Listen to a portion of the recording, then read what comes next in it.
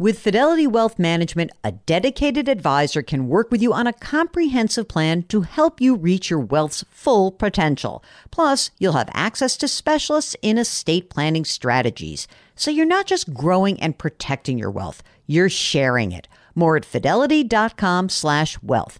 Investment minimums apply. Fidelity Brokerage Services, LLC, member NYSE, SIPC.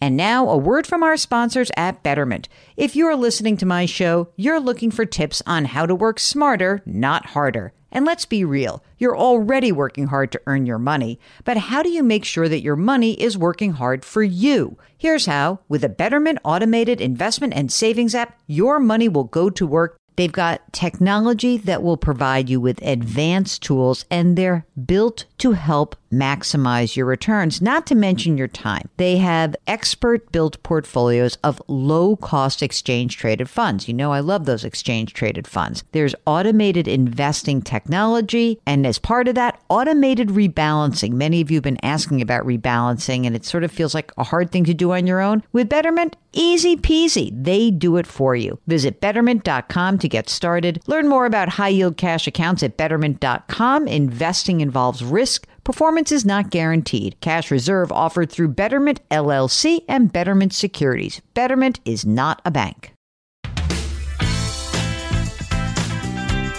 Welcome, welcome. It's the Jill on Money Show, Friday, April 7th. We're delighted you are joining us today. Thanks so much for doing that.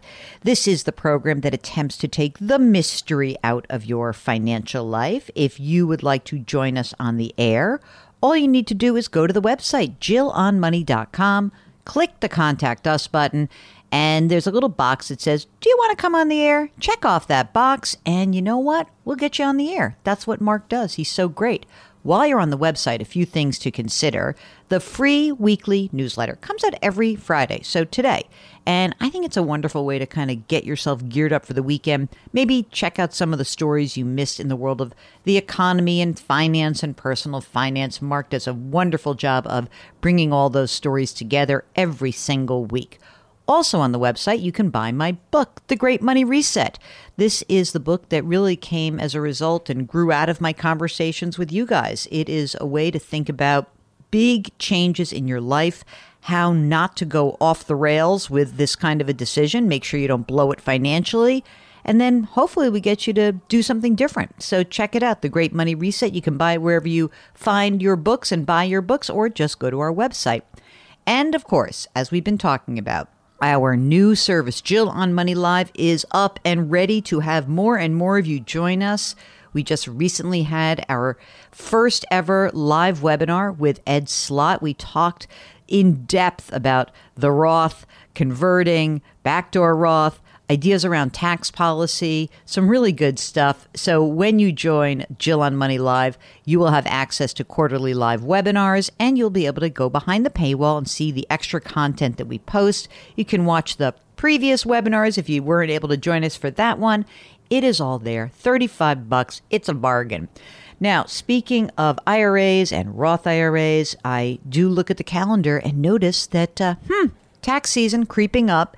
And yesterday I went on CBS Mornings to talk a little bit about those folks who need to think about filing those taxes. I know most of you have done it, but just in case, this is the segment that I did with Nate Burleson, Vladimir Duthiers, and Natalie Morales. It really was a great segment, and even if you've done all of your taxes, maybe a quick refresher isn't the worst thing in the world. We'll talk a little bit more on the other side of the segment. It's Money Watch. We're focusing on tax filing and what to do with your refund. Tuesday, April 18th is the last day to file for most Americans. More than 80 million people have already filed, and more than 59 million have received their refunds. The average tax refund this year is more than 11% lower than last year due to the termination of COVID-19 relief measures.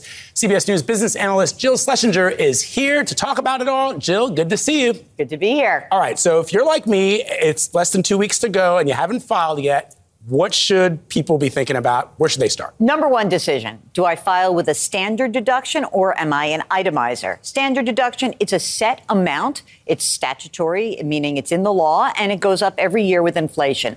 Itemizing means you add up a bunch of different categories: state and local taxes, mortgage interest, charitable donations. If those total more than the standard deduction amount, then you're an itemizer. But that's pretty simple. It's just a list and a little bit of adding and subtracting. And you're saying people focus on deductions, but claiming tax credits is the way to go. Oh, my gosh. The tax credits are unbelievable. That's a dollar for dollar reduction in your tax bill. So some of the big ones that you've heard of: the earned income tax credit aimed at people who are mid to low earners, the child tax credit. I know it's a little bit less than it was last year, but it's still very juicy. There's a dependent and child tax credit. There's a savers credit. There's a tax credit for people who help pay their kids' college expenses.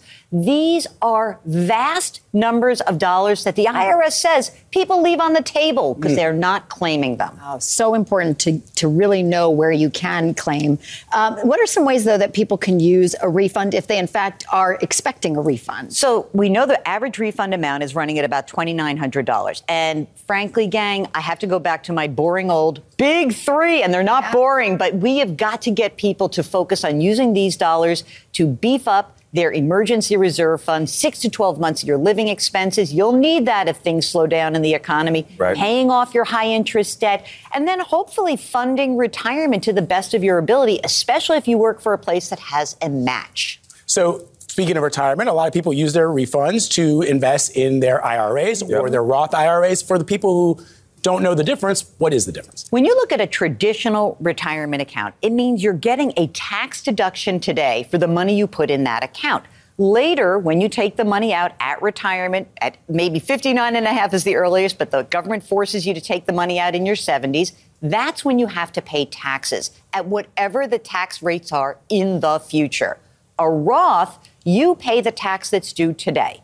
The money gets invested. When you take it out later, there's no tax due. Why is this so important? Because the vast majority of tax experts and economists believe tax rates are probably going higher than where they are today. It's just the most likely path. What about the markets? Because, I mean, they are very volatile these days. But if you were to recommend areas to invest, where should they look? The most important thing is to have a game plan. If you've got the time to be able to withstand the ups and the downs, please, a nice diversified portfolio, some stocks, some bonds, some cash, not all eggs in one basket. Vlad, I know you're an adherent. And I'm feeling Natalie as well. I do. Just be really clear. You're going to have some bad times. Don't bail when things get hot. Yes, absolutely. And the crypto bros? No, I'm just kidding. No. Liz Schlesinger, always great advice. Thank you very much. So one thing I didn't get to mention in the segment is that actually tomorrow, this Saturday, the IRS is going to be opening many of its taxpayer assistance centers from 9 a.m. to 4 p.m. all around the country. So you should check that out if you go to irs.gov. There's some notice around that. It's called Face-to-Face Help. So it's really a special thing when they have these centers open, and you can get walk-in service for in-person help on so many tax matters. So check that out. That's they're trying to squeeze in some extra weekend hours to help people get through this tax season. Okay, also today, later this morning, there will be a jobs report. We will have the jobs report for March. It is expected that job growth decelerated during the month. You know, I'm seeing estimates of anywhere around 225 to 250,000 jobs, that the unemployment rate is likely to be at 3.6% or so. And I'm thinking that maybe we're going to continue to see the drifting lower of annual wage gains. That always sounds sort of sketchy when I say that. Like, I know you're thinking, I don't want wages to go down. But remember, when wages are accelerating, that contributes to inflation. So this is just one of those metrics that the Federal Reserve is keeping an eye on, because it could be evidence that maybe inflation will also slow down. Wages likely to increase by about 4.3% from a year ago. They peaked back in March of 2022 at 5.9%. Oh, and by the way, maybe you're wondering if we're going to see any of that bank instability in this report. Probably not, because the data collection period for the Labor Department occurs through the 12th day of the month. And if you remember, maybe you don't, maybe you've blocked it out by now, regulators actually took control of Silicon Valley Bank on March 10th. They shut down Signature Bank on March 12th. So I think if there's any evidence of a spillover from the banking situation, we probably won't see it until the April jobs report. So listen, we're going to have to wait and see, but we really need to see job growth slow down some. In 2021, the economy added an average of 562,000 jobs every single month. Last year, it was almost 400,000 every single month. So far this year, 355,000 per month in the first 3 months of the year. But we are likely to head lower throughout the course of the year. If any of this information is radically different from what we think it's going to be, I'll let you know. But otherwise, have a very good Friday and know that we are here. If you need some help, you just go to JillOnMoney.com, click the Contact Us button. We'll get your note. And every Friday, we like to do a little bit of our business. Our music is composed by Joel Goodman. Karen Kranick is our web queen. Mark Talercio is our executive producer, and we are distributed by Cadence 13. Please try to leave us a rating and review on Apple and lift someone up today. Change your work, change your wealth, change your life. Thank you for listening. We'll talk to you tomorrow.